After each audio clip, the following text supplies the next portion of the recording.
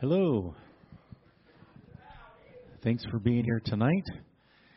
Before we jump into singing and studying God's Word, let me just remind you of a few things that are going on around here. Lots of things going on tonight. Let's just turn our attention to God and focus on who He is, what He's done.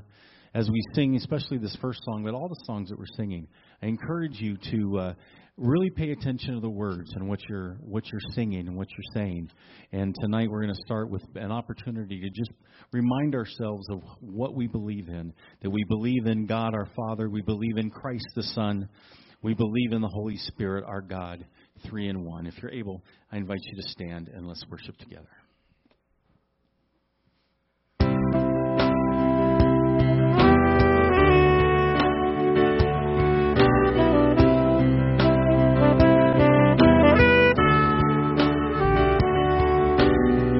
Our Father everlasting, the all-creating one, God Almighty, through your Holy Spirit, conceiving Christ the Son, Jesus our Savior.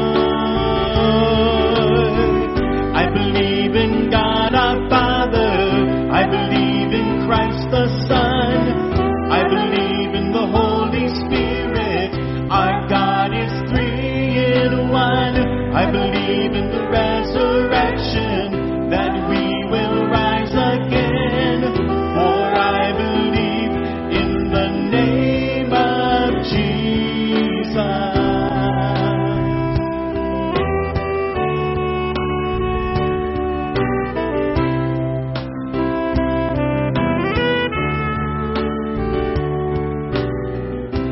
Judge and our defender, suffered and crucified. Forgiveness is in you. Descended into darkness, you rose in glorious light, forever seated high.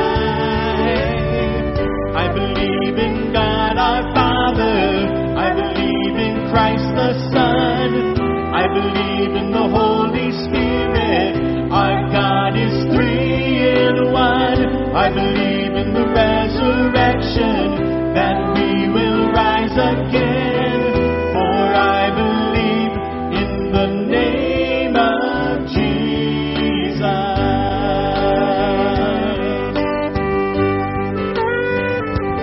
I believe in you. I believe you rose again. I believe that Jesus Christ is Lord.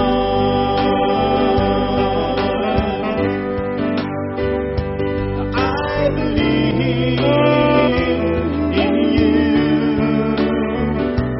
I believe you rose again. I believe that Jesus Christ is Lord.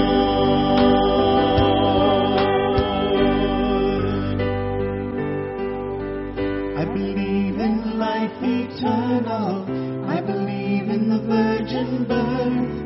I believe in the saints' communion and in your holy church. I believe in the resurrection when Jesus comes again, for I believe in the name of Jesus. I believe in God our Father, I believe in Christ the Son, I believe in the Holy Spirit, our God is 3 in 1. I believe in the resurrection, that we will rise again, for I believe in the name of Jesus. I believe in the name of Jesus.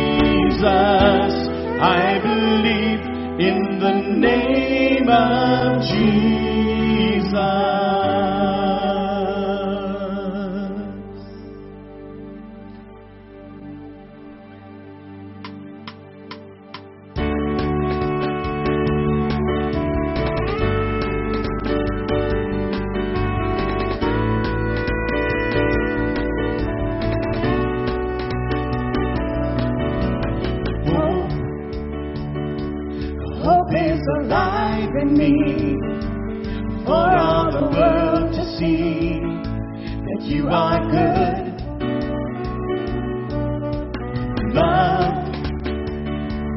Love changes everything. Your love has rescued me. Now I am yours.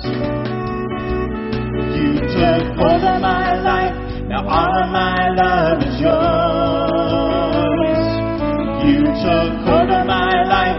Now all of my love is yours.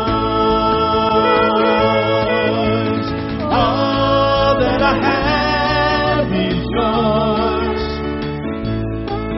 My soul will praise forevermore, forevermore. I come alive in you. My soul will shout forevermore, forevermore.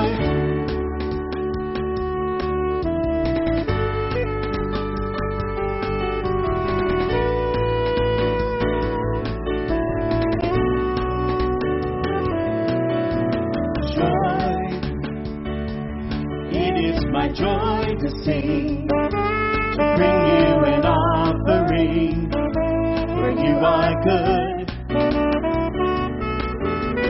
Grace, your grace is covering me, save me and set me free. Now I am yours. You took hold of my life, now all of my love is yours. You took hold of my life, now all of my love is yours. All that I have is yours. My soul will praise forevermore, forevermore. I come alive in you, in you. My soul will shout forevermore, forevermore, forevermore, forever I am yours. Forevermore, forever I am yours.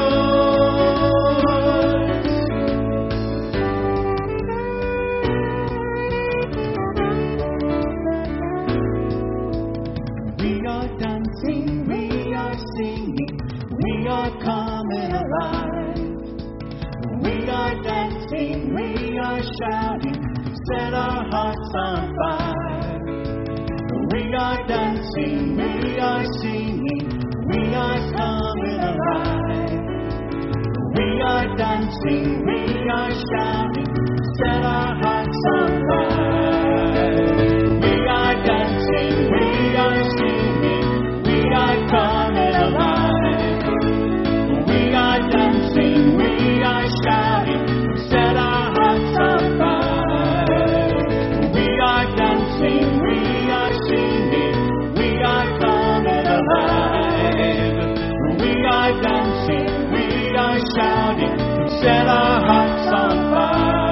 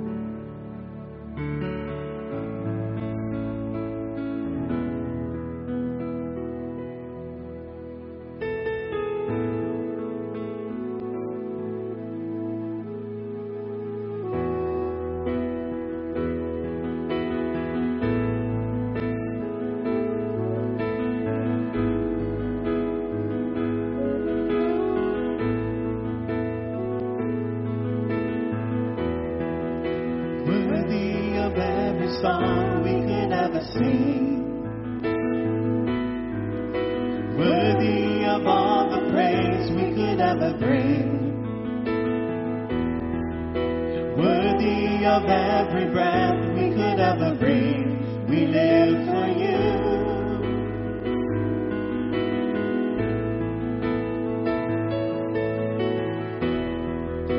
Jesus, the name above every other name. Jesus, the only one who could ever save. Worthy of every breath we could ever breathe. We live for you. We live for you. Holy, there is no one like you. There is none beside you. Open up my eyes in wonder. Show me who you are and fill me with your heart and lead me in your love to those around me.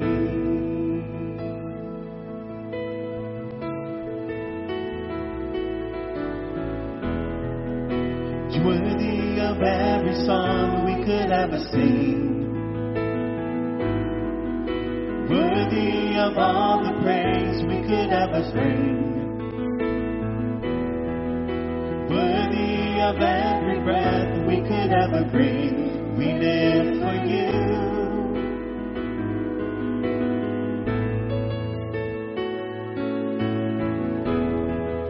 Jesus, the name above every other name.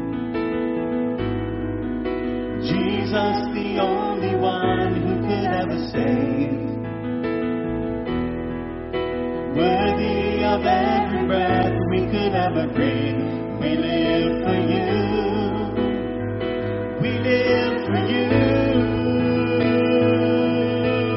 Holy, there is no one like you. There is none beside you. Open up my eyes in wonder and show me who you are and fill me with your heart and lead me in your love to those around me. And I will build my life upon your love. It is a firm foundation. I will put my trust in you alone, and I will not be shaken. I will build my life upon your love. It is a firm foundation. I will put my trust in you alone, and I will not be shaken.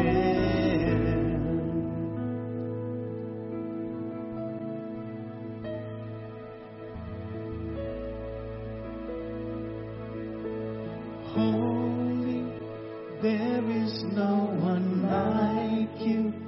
There is none beside you. Open up my eyes in wonder. Show me who you are and fill me with your love and lead me in your love to those around me.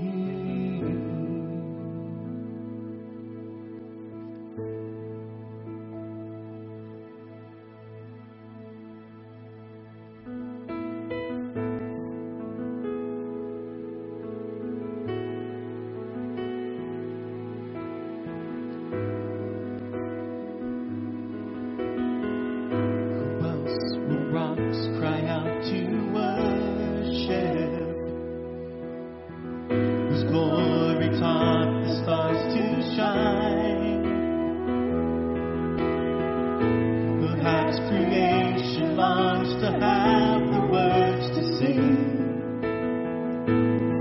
but this joy is mine. With 1,000 hallelujahs, we magnify your name. You alone deserve the glory, the honor and the praise. Lord Jesus, this song is forever yours. 1,000 hallelujahs and 1,000 more.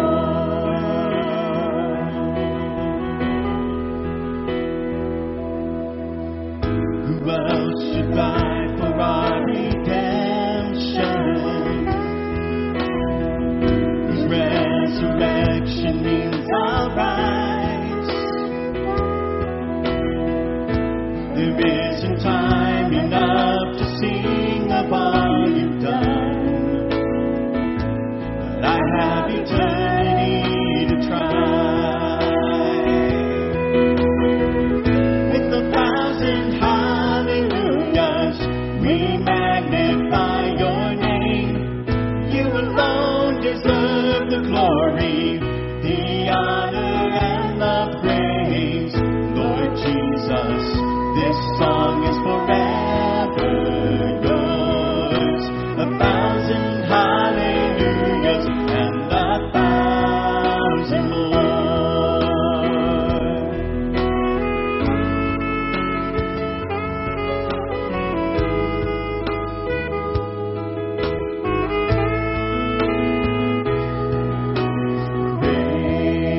Praise to the Lord, to the Lamb, to the King of heaven.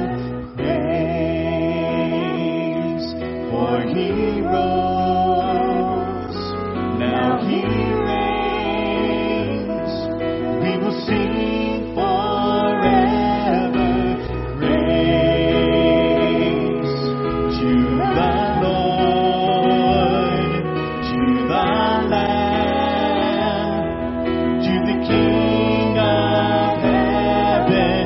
Praise, for he rose, now he reigns. We will sing forever. With 1,000 hallelujahs, we magnify your name. You alone deserve the glory, the honor and the praise. Lord Jesus, this song is forever yours. 1,000 hallelujahs and 1,000 more.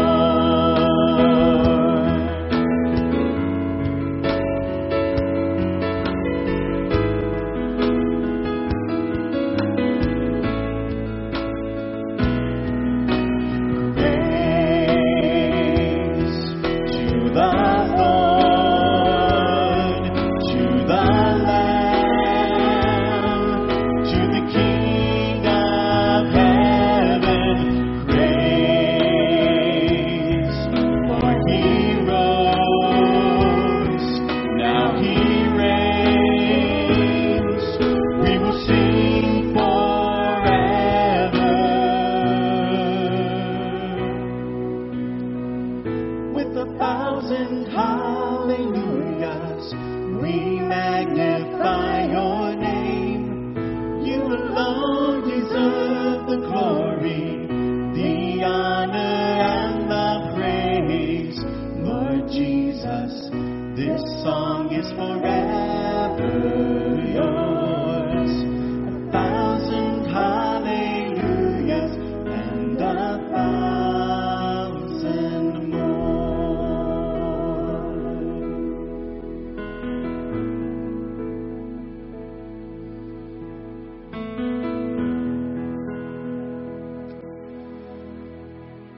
Lord, what a joy it is to be here in your presence, to magnify your name.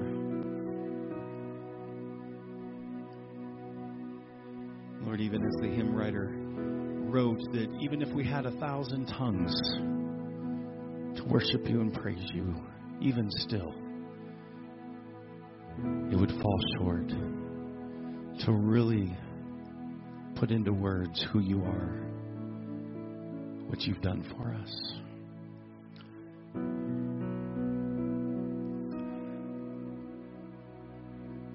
But thank you that we are able to worship you and to magnify your name and to give you honor and glory that's due your name.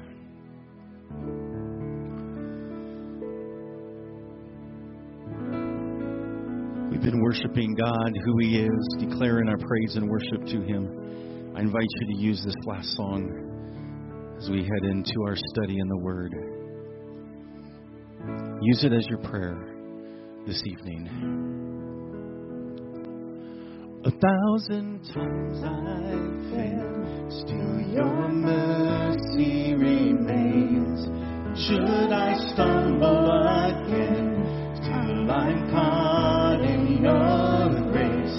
Everlasting, your light will shine when all else fades. Never ending, your glory goes beyond all praise.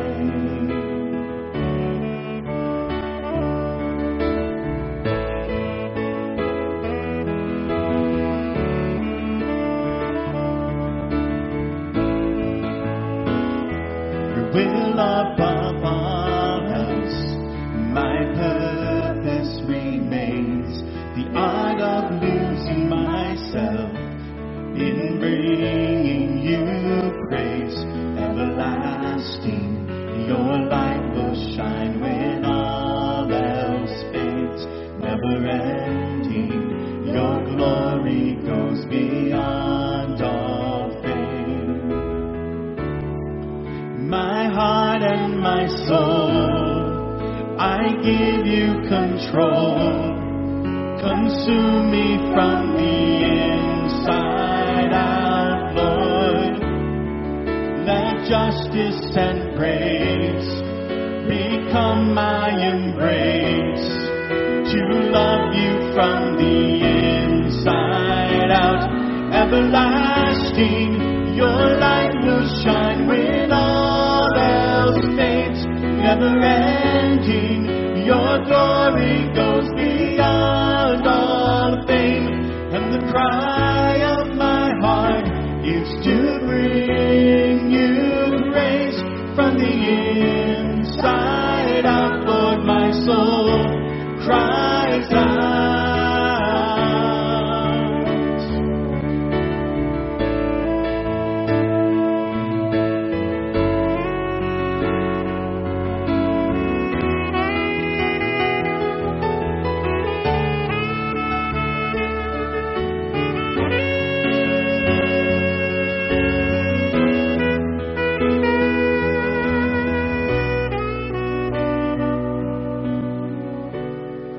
My heart and my soul, I give you control.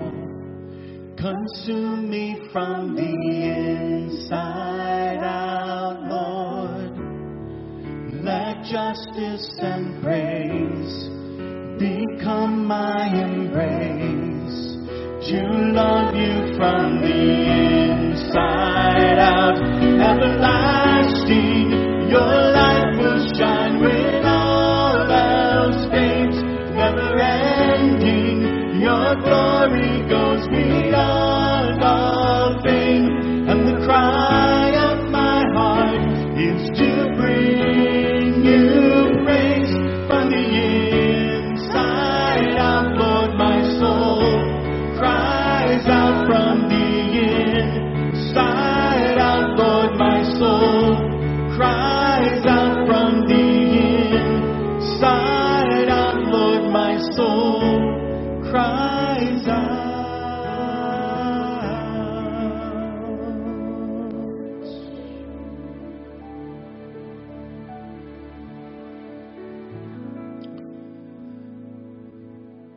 Lord, that's our prayer, that we would so magnify you, that we would be imitators of you, God our Father, that we would so look like Jesus because of your transforming grace, your mercy, and your love. And we worship you and we praise you from the inside out tonight. Teach us, Holy Spirit, in Jesus' name. Amen. Well, if you would, open up your Bibles to 2 Thessalonians. Tonight we will do the whole book, all 3 chapters, and then pick up in 1 Timothy starting next week. A couple of reminders. If you're still interested in going to Israel, there is space available. I checked with the travel company, and we have 23 signed up right now, but we're kind of coming down to the wire, so it'd be good to get your deposits in and get signed up with that. And really want to encourage you, whether you're here or you're talking with people or watching online, that tomorrow night Harvest Jam is really going to be different this year. And so we're going to gather everybody together and work out what Harvest Fair is going to look like and really try to go after and connect with the kids that were here during VBS. And so if you're a VBS worker, we really would like to have you participate in the Harvest Fair. Because the hopes are that we're going to invite those kids from VBS back, and they're going to look at you and say, hey, you were my teacher, or you were my rec person, or craft person, or snack person, and reconnect with those kids and follow up with the work that God started over this summer. Tonight we're going to pick up here in 2 Thessalonians. Have you ever had a time or maybe a condition in your life where you had a fear or anxiety and you just couldn't seem to shake it? Where it just kind of hung on? And you were encouraged, but it just still stuck with you. That's kind of like what's going on here in the church of Thessalonica. The Thessalonians were in this condition where they were still somewhat fearful and not really understanding the day of the Lord, and it was all in light of their suffering. Many times people will say, well, you become a Christian and everything in your life will become perfect. Is that true? No, it doesn't work that way. And then, so when things aren't perfect and you're suffering and bad things are happening, you're going, okay, God, why? What happened? What did I do wrong? And all of these things, and trying to wrestle with this. And God, am I being punished? Because, I've learned so much in the Bible about divine retribution. If bad things are happening, you must be trying to get even with me. Well, that's not necessarily the case either. The world we live in is a corrupt world, and it's falling apart, isn't it? We think about all the bad things that are happening, and it's just becoming worse and worse. It's not getting better. The only thing that's going to get better is when Jesus comes back and takes us home and gets us out of here. So we're looking to this second letter of Thessalonians as Paul is writing, and he's responding about an ongoing message that he's hearing, that this church is still anxious about the whole condition of the day of the Lord and their suffering. And we know that Paul's writing this because he starts out in 1:1 and he says, Paul, Silvanus, and Timothy. And then at the end of the letter, in chapter 3, verse 17, he says, I, Paul, write this greeting, note, with my own hand, and this is a distinguishing mark in every letter. This is the way I write. Many times Paul would dictate to a scribe who would write the letters for him, but he says, I'm writing this with my own hand within this. He was really wanting to connect with this church personally. He didn't get to spend a lot of time with them. We know that he probably wrote this from Athens or Corinth, more likely from Corinth in writing back. We know that the first letter of Thessalonians was about 50 to early 51 AD. This is a quick follow-up in 51 to 52 AD. Timothy would have most likely been the guy to deliver this letter. And he wrote it to encourage them because they were not at rest. The suffering was going on. The Judaizers were going on. Remember, Christianity is brand new in this region, seen as a cult by the Jews and even by the Greeks within this. And so there was some great persecution that was going on in the church. And he wanted the believers to keep looking forward for the rescue. What happens if you give up hope? When you give up hope, you give up living. And you give up on life.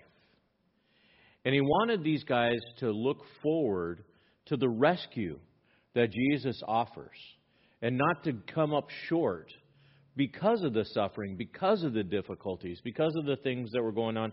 And life can be overwhelming at times.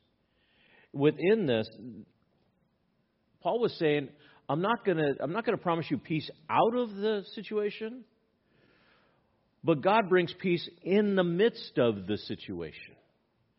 And so you get a unique peace that guards your heart and your mind, that will garrison your thoughts and your activities within this. And He wanted the believers to keep looking for this rescue, the peace of knowing a couple of things. One, the peace of knowing that God has chosen you before the foundations of the world. The peace of knowing that you've been redeemed by the blood of Jesus, that your life is in Christ. The peace of knowing that the one whom He has chosen, the one whom He has redeemed, He will keep through the hardships and through the difficulties, through this world, and bring you into His eternal kingdom within this. And so it's not necessarily a peace from conflict, it's a peace in conflict. To be able to have this peace that guards you in this hope. Now, there's a couple of things that Paul has ventured into from his last letter in 1 Thessalonians, and it rolls over into 2 Thessalonians. Because of their concern about this day of the Lord and their misunderstanding about the timeline, he began this, what we would call an eschatological narrative. He started in 1 Thessalonians chapter 4, verses 13 to 18, about the rapture of the church. And then he says, now following this rapture of the church, we have this day of the Lord, 1 Thessalonians 5, 1 through 11. And then he speaks of, in 2 Thessalonians chapter 1, 6 through 10, divine retribution, which is really this wrath of God that comes as a result of this, and kind of a timeline that gives some markers, some legitimate markers that you can measure within the tribulation so that you are not disturbed by the world events. If you spend your time looking at the news and looking at the world conditions and not studying your Bible, you're going to get messed up in the head. It's going to mess with you. And so what Paul's bringing them back to is the teachings that he's given them and reminding them. And so he's going to lay out a sequence of events in 2 Thessalonians that is going to bring about some of the things and understanding that the first letter started a discussion with, so that you'll know. Some landmarks. For example, one of the landmarks that is going to tell you that it will cover is that lawlessness is already rampant, but it's limited. It's active now. Second, that there's going to be an apostasy that's going to take place before the lawless one is revealed. And the lawless one will take his place in the temple of God and declare himself as being God. Yet there has to be a removal of a restrainer that's restraining the lawless one that is in that. And we're going to unpack all of that in this passage that's here.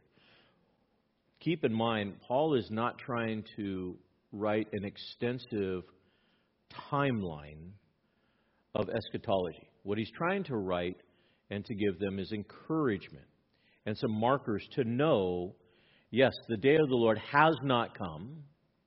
Yes, you are suffering, but there are things that are going to be far worse after you're gone. And so you need to be at rest with this and know something, that those that are bringing persecution upon you are going to get theirs. So hang on. Don't worry about it. That just stay faithful and keep working through it. So we're going to work through all 3 chapters tonight. They're rather short chapters, and we're going to walk through them. And we start with Paul's greeting and thanksgiving and prayer. In verses 1 through 12, he says this: Paul and Silvanus and Timothy, to the church of Thessalonians, in God our Father and the Lord Jesus Christ. Grace to you and peace from the Father and the Lord Jesus Christ. Pay attention to that, because verse 2 and chapter 3, verse 17 creates what's called an inclusio. It's a bracket. You see grace and peace at both ends. That's what Paul's all about, bringing grace and peace. Verse 3 says, we ought always to give thanks to God for you, brethren, as this is only fitting, because your faith is greatly enlarged, and your love for one another, or for each one of you towards one another, grows ever greater. Therefore, we ourselves speak proudly of you among the churches of God for your perseverance and faith in the midst of all your persecutions and afflictions, which you endure. This is a plain indication of God's righteous judgment, so that you will be considered worthy of the kingdom of God, for which indeed you are suffering. For after all, it is only just for God to repay with affliction those who afflicted you, and to give relief to you who are afflicted, and to us as well, when the Lord Jesus will be revealed from heaven with his mighty angels in flaming fire, dealing out retribution to those who do not know God, and to those who do not obey the gospel of our Lord Jesus. These will pay the penalty of eternal destruction away from the presence of the Lord and from the glory of his power, when he comes to be glorified in his saints on that day, and to be marveled among all who have believed. For our testimony to you was believed. To this end also we pray for you always, that our God will count you worthy of your calling, and fulfill every desire for goodness and the work of faith within the power, so that the name of our Lord Jesus will be glorified in you, and you in him, according to the grace of God and the Lord Jesus Christ. So what do we see here in chapter 1? Paul's words of encouragement that are there. He starts out with his greeting. He says, I, Paul, Silas, and Timothy, we're writing to you. Notice the inclusive we in verse 3. Paul is not just himself writing, but he's got Silas and Timothy that's with him, and we are wishing this to you. Remember, Paul never really operated as an island. He was a team member. He was a leader of a team. But within his team membership, he was having these people that were working with him, and he's writing to this church. He is giving thanks to them. He's amazed. Why?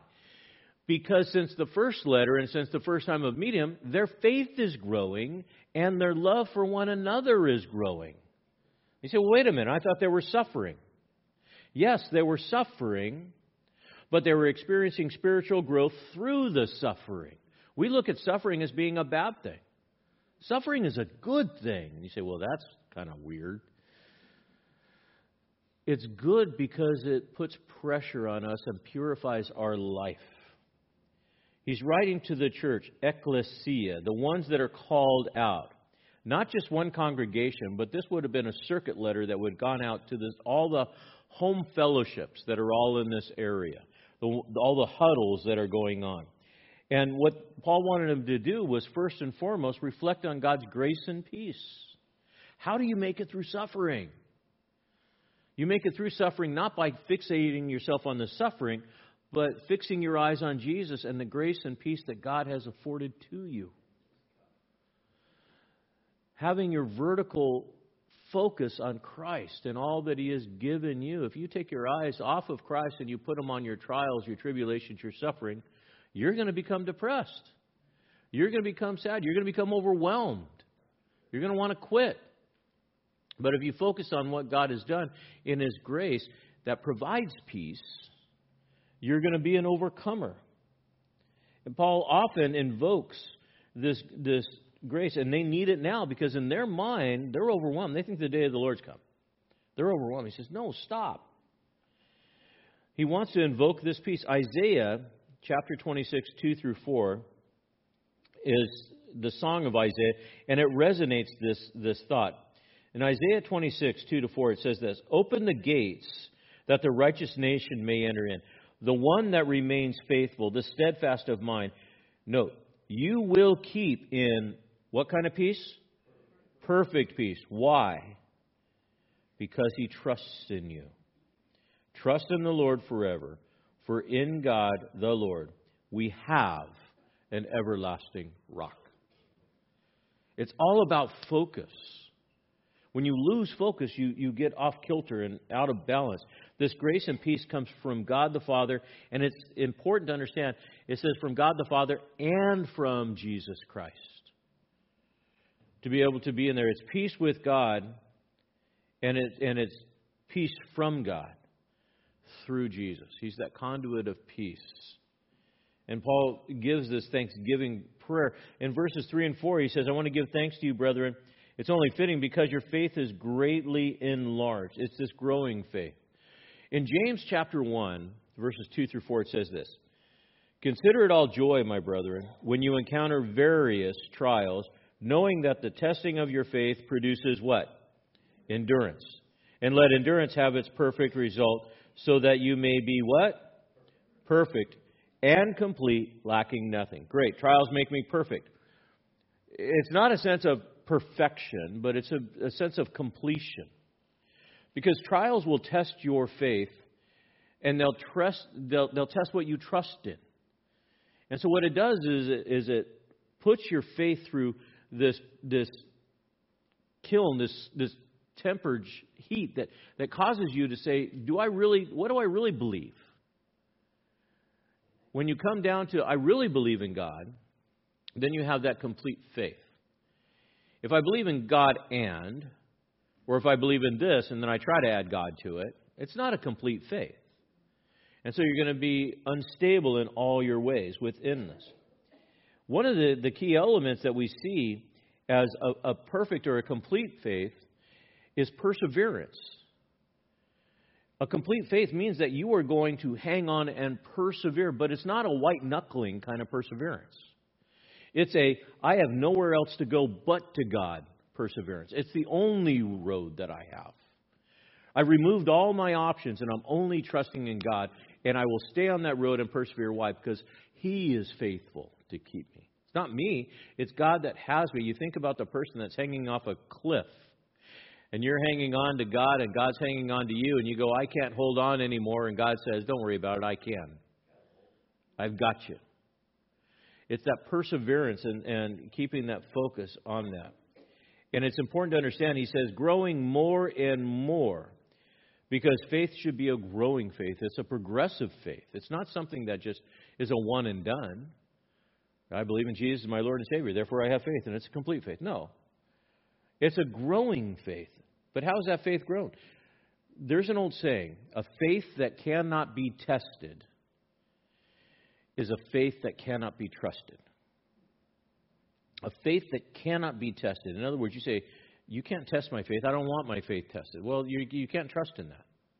It needs to stand the test and pass the test. The other thing that was growing was love. Love for one another. If faith is our vertical measurement of our relationship with God, then love is the connected horizontal measurement of our relationship with God and how we love one another.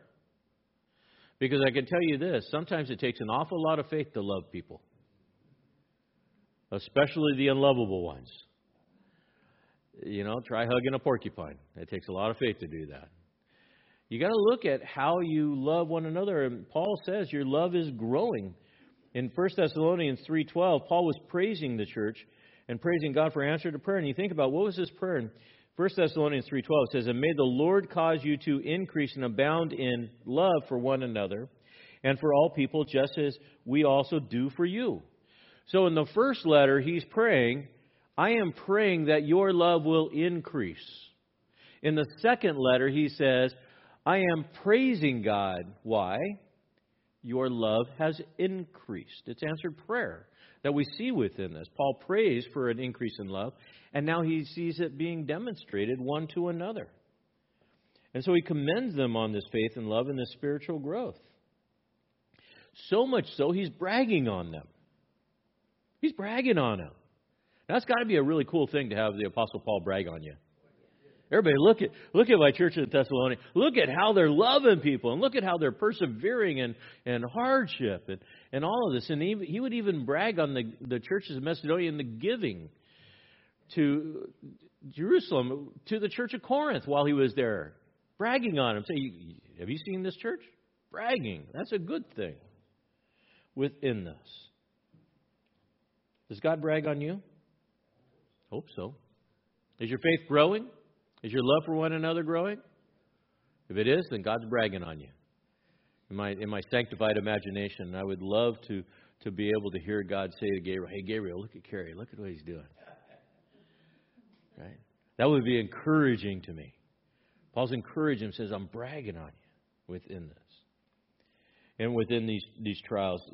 It's interesting, the word used for persecution is a word that specifically speaks to religious persecution. It wasn't. So many times we think persecution is like, okay, I'm being persecuted because I got a cold. I'm persecuted because I stubbed my toe. No. This means that it was a religious persecution.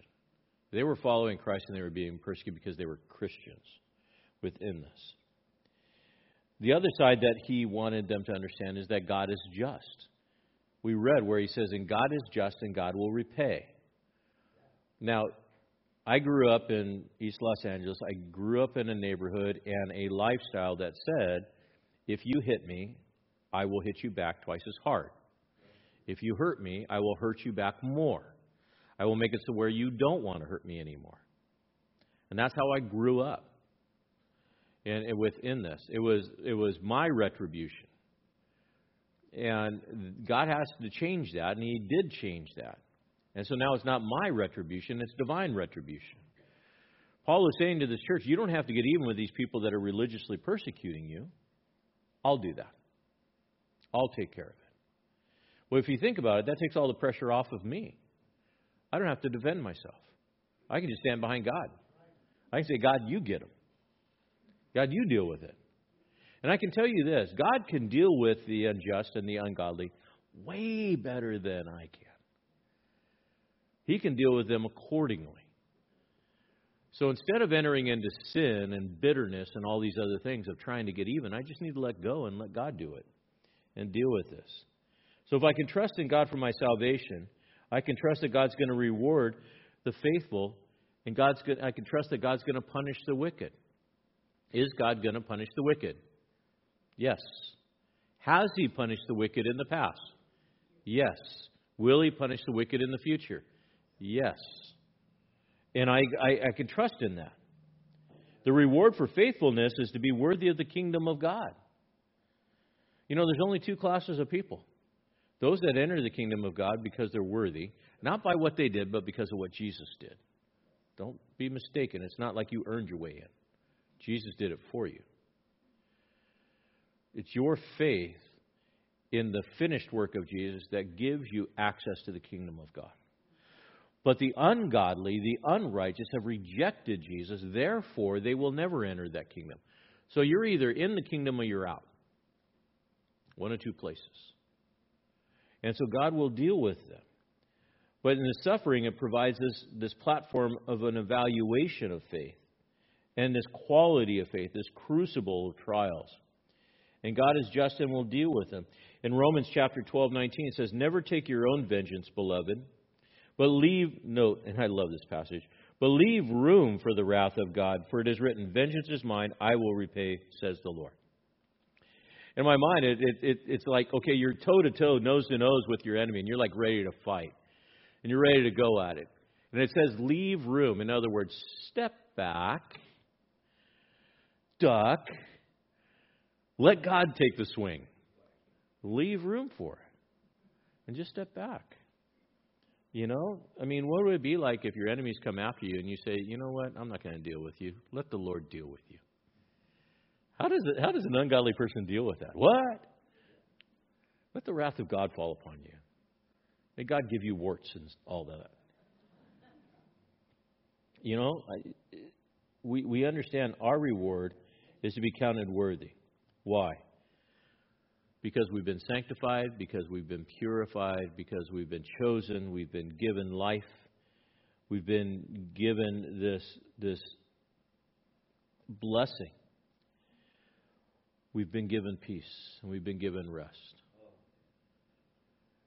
When you think about being given this relief from trouble, when is relief from trouble really going to happen for us? When we leave this place. When is relief from trouble going to be given to the unbeliever? Never. Never. That's scary when you think about it. Terrifying. To the unbeliever, this is the most heaven they're ever going to experience. To the believer, this is the most hell you'll ever experience. And to be absent from this body and present with the Lord is when that relief comes, that rest. To the unbeliever, Jesus returns, as the text says, he's going to return with his fiery angels. The flaming fire, verse 7. He says, to give relief to you who are afflicted, and to us as well. And when the Lord Jesus will be revealed from heaven with his mighty angels and flaming fire, dealing out, note, retribution to those who do not know God, and to those who do not obey God. Within this retribution from these fiery angels, Isaiah 66, verses 15 to 16 says this, for behold, the Lord will come in fire, and his chariots like a whirlwind, to render his anger with fury, his rebuke with flames of fire. For the Lord will execute judgment by fire, and by his sword on all flesh, and those slain by the Lord will be many. How many times is the word fire used? Not pleasant. It's this fiery judgment that is within this. It's a wrath, and those that receive this wrath are specifically described as, note, those who do not know God and do not obey his gospel. Well, what does that mean? That means those that do know God and do obey his gospel will not receive fiery judgment at the second coming, which means, church, you will not be there. You're not. Within this, it's a blazing punishment that Jesus is bringing back specifically to the rebellious. And note, he says in verse 9, these will pay the penalty of what? Eternal destruction. Eternal destruction. So who gets eternal destruction? Those that reject God, those that rebel against him, they get eternal destruction. But the believer gets the reward of entering into heaven. That should bring peace. That should bring peace. Well, you say, well, what happens if it's me? Well, it's not if you believe in Jesus. If you put your faith and trust in him. As Lord and Savior, that he paid that penalty for your sin. And if you have done that, this doesn't apply to you. He's very clear within this. It should be great encouragement. And there is a clear contrast in this first chapter of Thessalonians of those that are rewarded with the kingdom of God versus those that are rewarded with eternal destruction. Jesus would mention this in Matthew chapter 25:41. It says, then he will also say to those on his left, depart from me, accursed ones, into the eternal fire, which has been prepared for the devil and his angels. Now, I think it's ironic. I had to thinking about this. You spend your whole life choosing to be an atheist or an agnostic or to reject God or whatever you want to call it. I don't want to believe in a God. I don't want anything to do with this God. I don't want anything to do with your God. I'm just going to live my life. I'm going to do whatever I want, and I'm going to live my life, and I don't want to believe in that God. And while they're living, God's saying, no, I want to give to you eternal life. I don't want it. I want to give you hope. I don't want it. And it comes to the end of their life, and God says, okay, you're going to get what you asked for. You don't want to be around me? You don't want to be in relationship with me? You don't want to receive my blessing? Fine. You're going to get what you asked for. You're going to be away from me for all eternity. Now, I bet you didn't think that one through, did you? We think about this. This punishment is really all their life they're rejecting God, and in the end, God rejects them. And it'll be too late within that. They'll be punished in Jesus' second advent.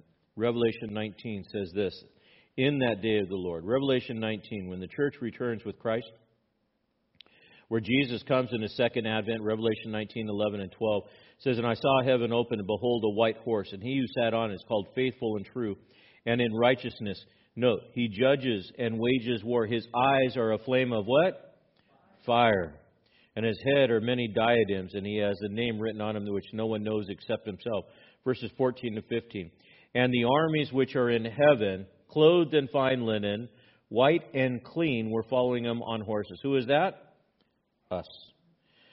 From his mouth comes a sharp sword, so that with it he may strike down the nations, and he will rule them with a rod of iron, and he treads the winepress of fierce wrath of God the Almighty.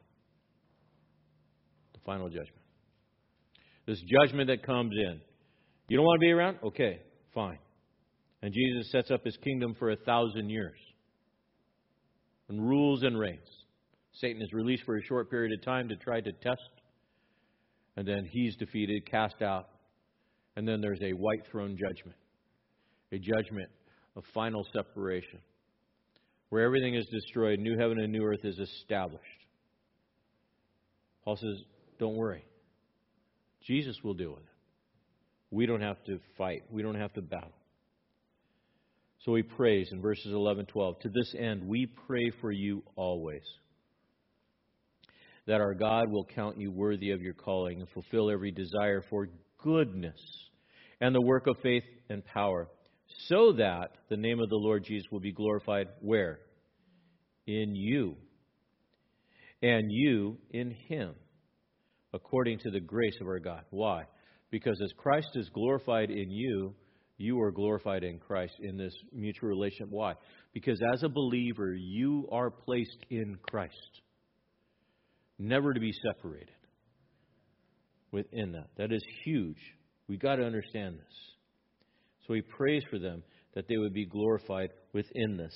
And the glorification, it's important to understand, the glorification is the finished work of Jesus. Romans 8:29-30 says this, for those whom he foreknew, he also predestined to be conformed to the image of his Son. That's your sanctification. So that he would be the firstborn of many brethren, and these whom he predestined, he also called. And these whom he called, he justified. And those he justified, he glorified.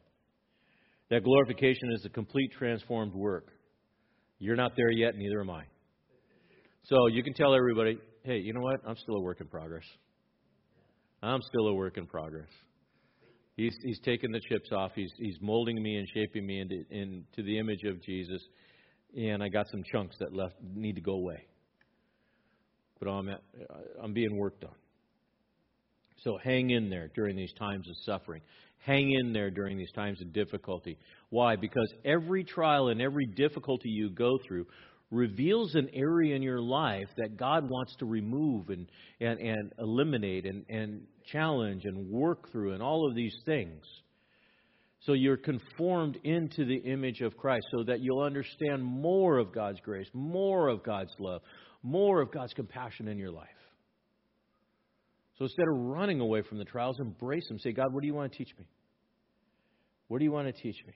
Instead of being fearful, be joyful knowing that God is doing that work and grow. Now we come to chapter 2 where Paul changes in this letter, and it's a short letter, but we see this word now. So whenever you see this word now, or in chapter 3, finally, it's Paul as he's writing this letter. Remember, chapter numbers and letters they're not in the original letter.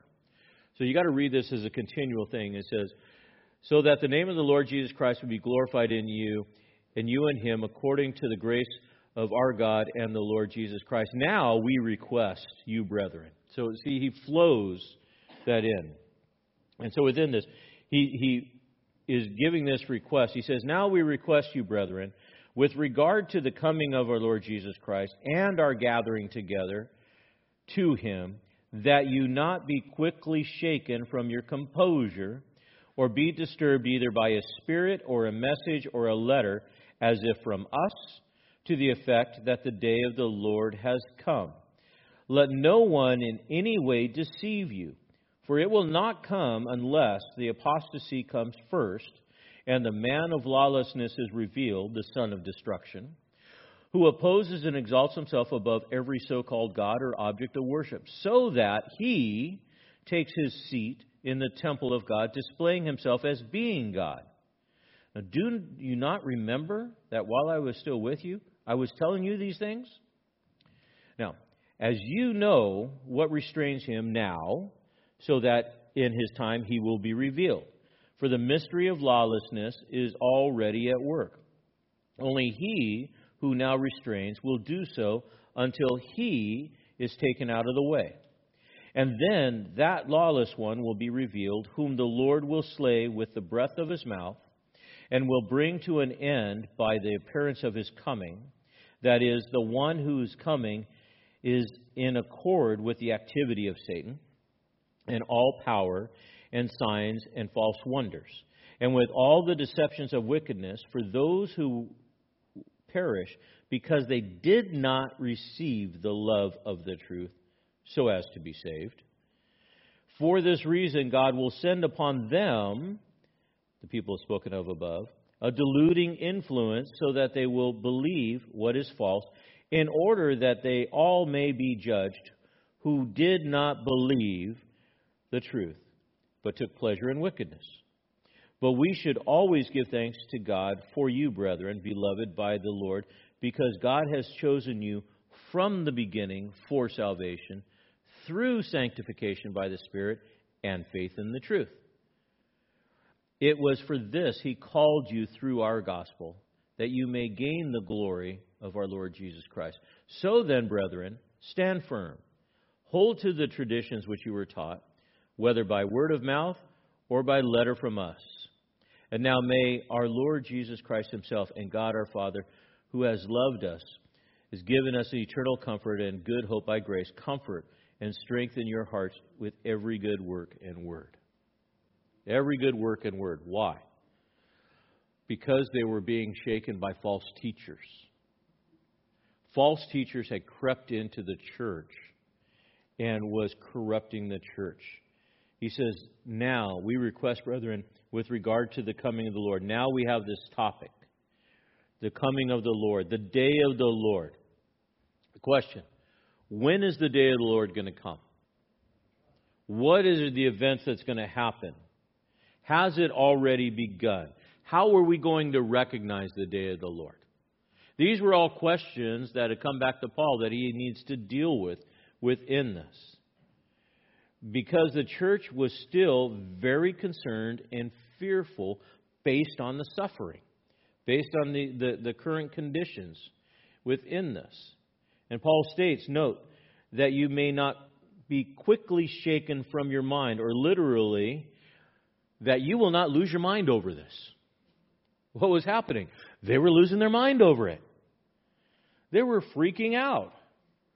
Because they thought, and they were being told by false teachers, that the day of the Lord had come. There was all this false stuff that was coming around. And they're like, well, we're hearing this, and we're hearing that, and we're hearing this, and we're hearing that, and all of these different things. And Paul says, time out. Stop. Stop. You're losing your mind.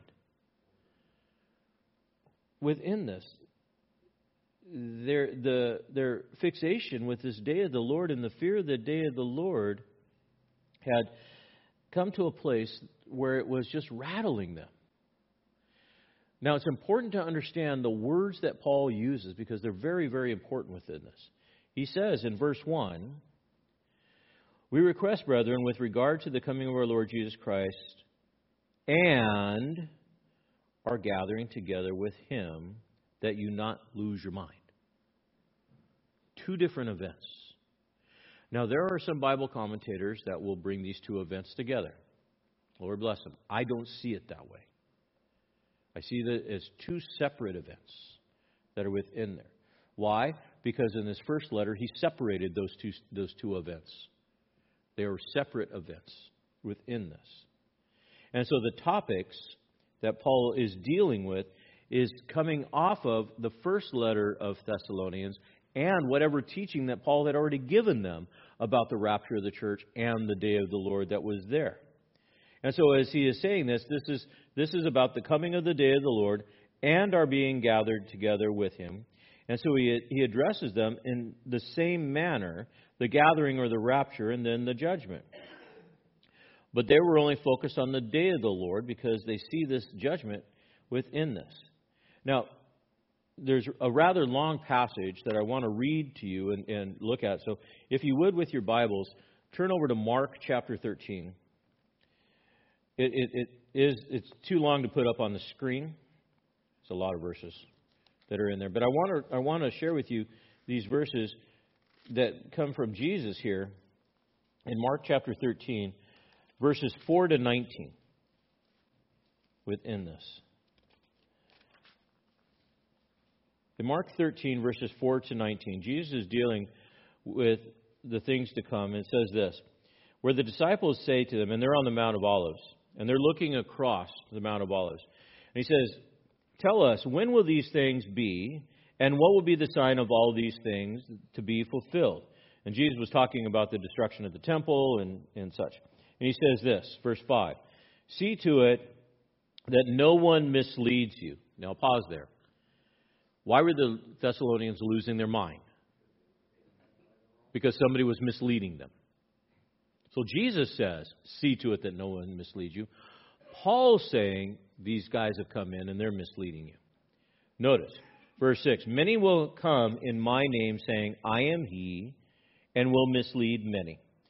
Now when you hear of wars and rumors of wars, do not be frightened. Don't lose your mind. Those things must take place. But that is not yet the end. For nation will rise up against nation, kingdom against kingdom, and there will be earthquakes in various places, and there will also be famines, and these things are merely what? The beginning of birth pains. But be on your guard, for they will deliver you to the courts, and you will be flogged in the synagogues, and you will stand before the governments and the kings for my sake and the testimony of them. Meaning what? You're going to experience suffering. The gospel, note, must first be preached to all ethnos.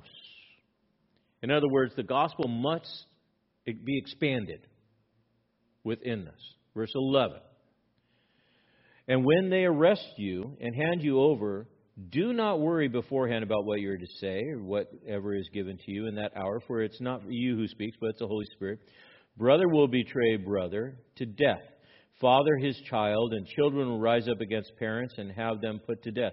Now, I know that doesn't happen in our world today, but you will be hated by all, note, because of my name, but the one who endures, there's perseverance to the end, he will be what? Saved. Because of his perseverance and white-knuckling through it? No, because his faith is genuine. His faith is genuine. But, verse 14, and this is key, when you see the abomination of desolation standing where it should not be, parenthetical statement, let the reader understand, then those who are in Judea must flee to the mountains. The one who is on the housetop must not go down or go in and get anything out of the house. And the one who is in the field must not turn back to get his coat. But woe to those who are pregnant, to those who are nursing babies, and to those days. But pray that it may not happen in winter. For those days will be a time of tribulation such as not occurred since the beginning of creation, which God created until now, and never will. Unless the Lord had shortened those days, or put a limit, no life would have been saved. But for the sake of the elect, whom God has chosen, He shortens those days. And that's a different study in itself within this. And if anyone says, behold, here is the Christ, or behold, there he is, do not believe him. For false Christs and false prophets will arise and will show signs and wonders in order to lead astray, if possible, the elect. But take heed, behold, I have told you everything in advance. Jesus taught it. Paul taught it. Now he's reteaching it again. False teachers are going to come in and they're going to lead people astray because they're going to teach lies about eschatology and lies about the coming of Christ. For a number of different reasons, but most importantly, to get your eyes off of Jesus. The rapture is not the center of Paul's argument in chapter 2. It's not the center of the argument. It's this man of lawlessness. It's a marked sign. Here are some events, 3 specific events that you should be able to watch. And you should be able to see. They're marked events that are in there. And so, as the church believed their current suffering was the beginning of the period of tribulation, They believed that it was the beginning of the day of the Lord, and it wasn't there. They were suffering for the name of Jesus, but since the time of Jesus' coming, hasn't the church been suffering in the name of Jesus? Since that beginning of time. So that isn't necessarily a marker. It's just the beginning of the birth pains. And we're going to suffer in this ungodly world. Notice again in Mark 13:7 it says, when you hear of wars and rumors of war, do not be afraid. Those things must take place, but that is not yet the end. Russia into Ukraine, China, all these other things. These are all wars, but it's not the end. But it's going to get worse. But I don't need to worry about that. I need to keep my eyes focused and not be deceived. He says in verse 3, let no one in any way deceive you, for it will not come unless, first thing, apostasy come. He says apostasy will come first. Now that word apostasy is an interesting word as we see it of this. Apostasy will take place first. Then the restrainer of the lawless one has to be taken out of the way. Then the lawless one is revealed and takes his seat in the temple within this. That is the order that Paul gives out in this thing. But he says it's not going to come, which is not necessarily in the original text, but it's implied in the original text that Paul says there. This word apostasy, and it's epistomai, literally means rebellion, defiance. It's not a falling away from faith. It's a defiance against faith. It's rebellions against God. The apostasy or the global rebellion against God will take place. Now, question. Are we seeing that today? Is it increasing? Yes. Is it a marked sign that we're getting closer to the end of days? The answer is yes. All the way across the board. Yes. It's not necessarily a falling away from faith. It's the rebellion against faith. The word is defined that way within this. And so we apply the word apostasy because when a person says they're a Christian but they rebel against their faith, they're really just rebelling against God. Not saved to begin with, and then they fall away. Or they're rebelling against. And that's how that word is used within this. And so we have a cultural and a world that is defiant against God, rebelling against God on every standpoint within that. And that really is that mystery of lawless one. This lawless one that is here, that's infecting the society within this. In 1 Timothy 4, 1-5, it says this, but the Spirit explicitly says that in latter times some will fall away from their faith, paying attention to deceitful spirits, doctrines of demons, and by means of hypocrisy of liars, seared their own conscience as with a branding iron. Men who forbid in marriage, does that happen today? Advocate for abstaining from certain foods, which God has created to be grateful, shared by those who believe and know the truth. For everything created by God is good, nothing is to be rejected.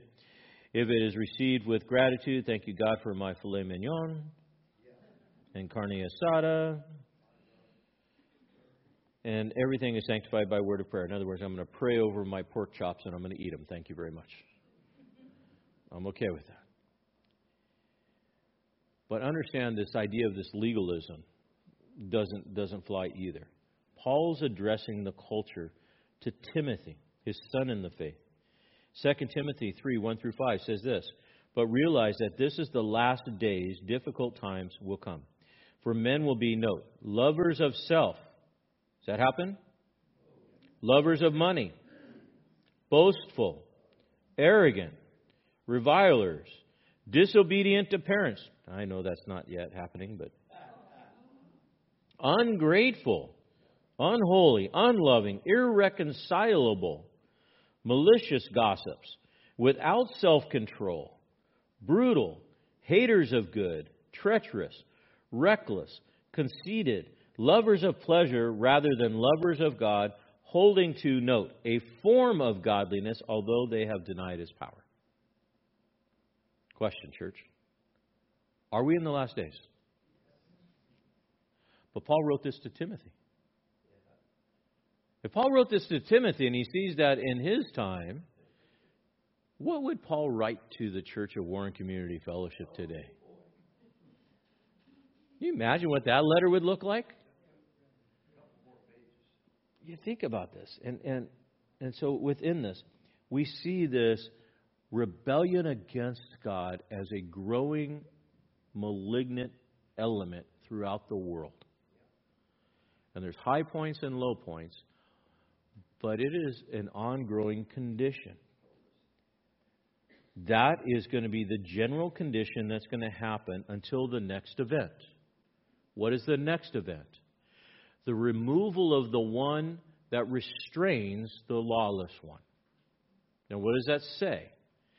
It says that as lawless as things are right now, and they're bad, it's restrained. By whom? Because there is one that is restraining this lawless one from having free reign to run amok throughout the world. Who is that? It would be the Holy Spirit. And where is the Holy Spirit resident? Within the believers and within the church. It's interesting to me that Paul would say that the one that is the lawless one is destined to destruction. The son of destruction, the Antichrist, empowered by the devil, is restrained. And the son of destruction will not only oppose worship, but seek to be worshipped as God. Well, isn't that what Satan originally wanted to do? That was his fall within this. And so within this Antichrist is going to be worshipped and want to be worshipped above all gods. Daniel speaks of him in this. Daniel chapter 11, 36 to 37. Then the king will do as he pleases, and he will exalt and magnify himself above every god, and will speak monstrous things against the God of gods. And he will prosper until the indignation is finished. There's the wrath and the tribulation. For that which is decreed will be done. And he will show no regard for the gods of his fathers, or for the desire of women, nor will he show regard for any other god, for he will magnify himself above all. There's a lot of speculation, and that could be a study in itself. Who might this Antichrist be? But if you read Daniel's definition, there's some sincere markers of who this is. Will have no regard for the God of his fathers. And will have no regard or desire for women, which is an interesting statement. And no regard for any other gods, but magnify himself above all. Satan's desire wanted to be acknowledged as God. Daniel 9:27 says this, speaking of the abomination that makes desolate. And he will make firm a covenant with many for 1 week. 1 week, 7 years, 7 days, 7. But in the middle of the week he will put a stop to sacrifice and grain offering. And on the wing of the abomination will come one who makes desolate, even until a complete destruction, one that is decreed, and is poured out on the one who makes desolate. The abomination takes place when? The tribulation period is a 7-week period. For 3.5 years, everything is going okay. It's going good. Peace and safety. Halfway through, the Antichrist, who is negotiating this peace, appears to be this man of peace, will go into the temple and take his place and declare himself as being God. You say, well, Kerry, that's kind of weird. No, because it's happened before. There have been previous events. In the intertestamental period, Antiochus Epiphanes, he placed this altar to Zeus in the sanctuary, made the priests drink pig's blood. And a few years before the writing of this, Gaius Caesar, or Caligula, declared that he was God and attempted to have his image set up in the Holy of Holies. It's interesting that Satan has been trying to get that seat for a long time. And those were just warm-ups for this Antichrist that is going to take this place. So what do we know? We know that there is going to be a general rebellion for a period of time, that there is a restrainer that is keeping this lawless one from taking his position. But when the restrainer, the Holy Spirit that is in the church, is taken out of the way, then the Antichrist is going to have full reign to do whatever he wants to do. Well, again, what or who is holding him back is interesting. There are two things in there. The first is in neuter. That which restrains. It's in a neuter position. So it means that it is an it or an event, something. Then a pronoun is used, meaning it's a person. You say, well, what is it? It's the plan of God, the sovereign divine plan of God is restraining the Antichrist from taking his position, and the Holy Spirit that's present within the church. In other words, he has to follow God's timeline within this. So therefore, the church must be taken out. And taken out before the last 3.5 years. I believe it's before the 7 years before he's even there. Why? Because here he says the mystery of lawlessness is already prevalent. So we know that the apostasy is taking place. This mystery of lawlessness is already at work. Mysterion, literally meaning the thing that was once hidden is now being revealed within this. So this mystery is there. That this lawlessness is taking place, and we see it in our world today. Everything that is about this guy, this lawlessness is basically desensitizing the world for this guy's presence. One who is a lover of himself, that doesn't love women, that defies and rejects the God of his fathers and all of this thing. Well, we see this as being cultural norms. All being removed. Why? So that this guy can come in and negotiate a plan of peace. And then 3.5 years in, he's going to hold this position. John would say this in 1 John chapter 2, verse 18. He says, "Children, it is the last hour, and just as you heard that the Antichrist is coming, even now many Antichrists have appeared. From this we know that we're in the last hour." It's all closing in within this. So should you freak out? No. Don't freak out. Why? Because when you need to go, God will take you out. You don't have to worry about it. It's not the end of the world, because God's going to take you out before that. But this Antichrist is going to come with the power of Satan to deceive and perform miracles and signs and fake wonders and all these things to deceive who? You got to pay attention to the words. To deceive who? The elect? No. The unbeliever. The unbeliever. Now you say, well, what about the elect that we read it in Mark's account? That's going to be the 144,000 that are sealed, that will make it through the tribulation. And it's going to be so bad that it's going to seem like they're going to want to believe, but they won't. We understand that this audience, that this Antichrist is playing to, is the unsaved, the unregenerated. Why? Because he wants to build an army against Jesus when he comes back. Because in his thinking, he can win. He's going to lose. His time is limited. And Paul says when Jesus returns, he will be destroyed. And we know in Revelation 19, when he comes back, he will destroy the Antichrist. And Satan will be bound in the center of the earth. Revelation 19:11, "And I saw heaven open, and behold, a white horse. He who sat on it is called Faithful and True and Righteous, and he judges and wages war. From his mouth a sharp sword, so that he may strike down the nations, and he will rule them with a rod of iron, and tread the winepress and the fierce wrath within this." And we see that within this, he says, I'm going to take care of this. For this reason, verses 11 and 12, God will send upon them a deluding influence within this. Do you remember the account with Pharaoh with Egypt? And it says, Pharaoh hardened his heart, Pharaoh hardened his heart, Pharaoh hardened his heart, Pharaoh hardened his heart. And then it starts saying, and God hardened Pharaoh's heart.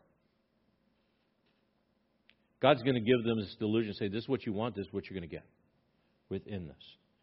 God's going to give us for this reason. These unbelievers mentioned above, they refuse to believe and they are actively rejecting God. And so God sends this delusion. You're going to reject the truth? Okay, you're going to reject the truth within this. Why?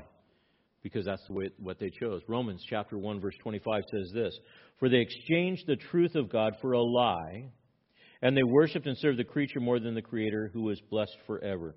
You get what you get because you chose that within this. So what does he say? Verses 13 to 15, stand firm and don't be moved. Stand firm, don't be moved. The beloved in the Lord, do not be moved. Why? Because you're loved by God. 1 Thessalonians 5:9. For God did not destine us for wrath, but for obtaining salvation through our Lord Jesus Christ. Notice what he says. God has not destined or determined you to receive the wrath, but to obtain salvation. You were chosen to be saved. You're not chosen to maybe be saved. You're not chosen to, well, I'll save you now, but, if you really don't like it, then you can go. No. God's got you. Because your faith has been tried and it's true within this. So stand firm on the foundation of your faith. And so in this conclusion, stand firm. And then Paul prays for the church to comfort and strengthen your hearts with every good word. Lastly, verses 1 through 18. He says this, finally, brethren, pray for us that the word of the Lord will spread rapidly and be glorified, just as it did also with you, and that we will be rescued from the perverse evil men, for not all have faith. But the Lord is faithful, and he will strengthen and protect you from the evil one. We have confidence in the Lord concerning you, that you are doing and will continue to do what we command. May the Lord direct your hearts into the love of God and into the steadfastness of Christ. So he prays for them and encourages them. And then he deals with one last issue of laziness because of the false deceivers. He says, now we commend you, brethren, in the name of our Lord Jesus Christ, that you keep away from every brother who is leading an unruly, literally undisciplined life, and not according to the tradition or the teachings which you receive from us. For you yourselves know how you ought to follow our examples, because we didn't act in an undisciplined manner among you, nor did we eat anyone's bread without paying for it, but with labor and hardship we kept working day and night so that we would not be a burden to any of you. Not because we don't have the right to do this, but in order for ourselves as a model for you, so that you would follow our example. For even when we were with you, we used to give you this order. If anyone is not willing to work, then he's not to eat. For we hear that some among you are leading an undisciplined life, doing no work at all, but acting like busybodies. Now such persons we command and exhort in the Lord Jesus Christ to work in quiet fashion and eat their own bread. But as for you, brethren, do not grow weary in well-doing of good. And if anyone does not obey our instruction in the letter, take special note of that person. Do not associate with them, so that, notice, so that, they will be put to shame. Why? Because you're not associating with them. It's church discipline. Yet do not regard him as an enemy. Why? Because you're going to admonish him as a brother. Now may the Lord of peace himself continually grant you peace in every circumstance. The Lord be with you all. And I, Paul, write this greeting with my own hand. And this is the distinguishing mark in every letter to this day that I write. The grace of our Lord Jesus Christ be with you. So what does he say in these last things? I'm praying for you. I'm praying to encourage you. Oh, and by the way, the people that are lazy among you, that are saying the Lord's going to come back in any day, so I'm not going to go to work. Why go to work? Jesus is going to come back any day. We're just going to hang around, drink coffee, and read the Bible. Oh, and by the way, can you pay my rent for me? We're just going to hang around. We're going to talk about the Lord all day. Because he's coming back at any time. Oh, by the way, can you pay my house rent? Can you buy me food, or can you do all these things? And Paul says, no. We worked and supported ourselves to be an example to show you that you need to work and support yourself. So, for the lazy people, if they don't work, they don't eat. If they're truly lazy, avoid them. Why? So when nobody is talking to them, and they're going, well, why doesn't they want to talk to me anymore? Because you become annoying because you're begging all the time. Oh. What should I do? Get a job. Pay for yourself. Work hard until the Lord comes back within this. Admonish them as a brother. As a brother. To correct them within this. And share the gospel with them. We got to understand that God has called us to a place of peace. We need to avoid these other things. And he closes this letter with Colossians 3:15. I want to read it to you, and then we'll close in prayer. The team can come up. Let the peace of Christ rule in your hearts, to which indeed you were called in the body. And be thankful. Be thankful. Don't get wigged out by the circumstances or the suffering or the things that are going on. Stay focused. Keep in the faith. Love one another. And when Jesus calls you home, you're ready to go. Let's pray. God, I thank you. I thank you for tonight. I thank you that we could be in this place. Lord, there's a lot that we studied and a lot we looked at, and there's so much more in these passages. Holy Spirit, may you bring to light the truth in our understanding as we continue to grow in that faith and knowledge of you. And as the world spins out of control, it really is in control. It's under your control. And as wars and rumors of wars and earthquakes and all these bad things are happening and it seems like it's chaos, it's not. You got it. And as we worry about entering into this time and our next generation of kids having to grow up in this world, we shouldn't worry. You got them too. So may we walk in the faith and the knowledge of the Lord Jesus Christ in all that we do. In Jesus' name. Let's all stand and we'll close.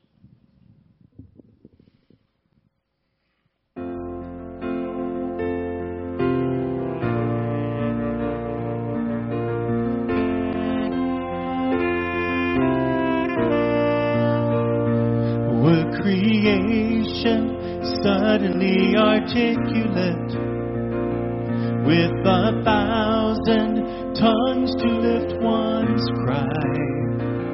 Then from north to south and east to west, we'd hear Christ be magnified.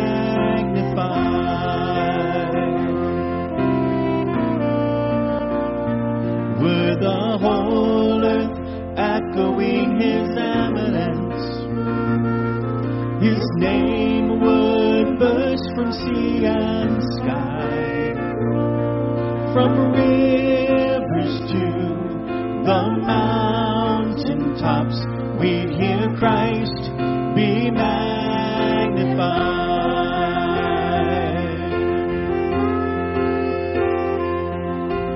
Oh, Christ be magnified, let His praise arise. Christ be magnified in me. Oh, Christ be magnified from the altar of my life. Christ be magnified in me. Christ be magnified. Oh, Christ be magnified. Let His praise arise. Christ be magnified in me. Oh, Christ be magnified from the altar of my life. Christ be magnified in me.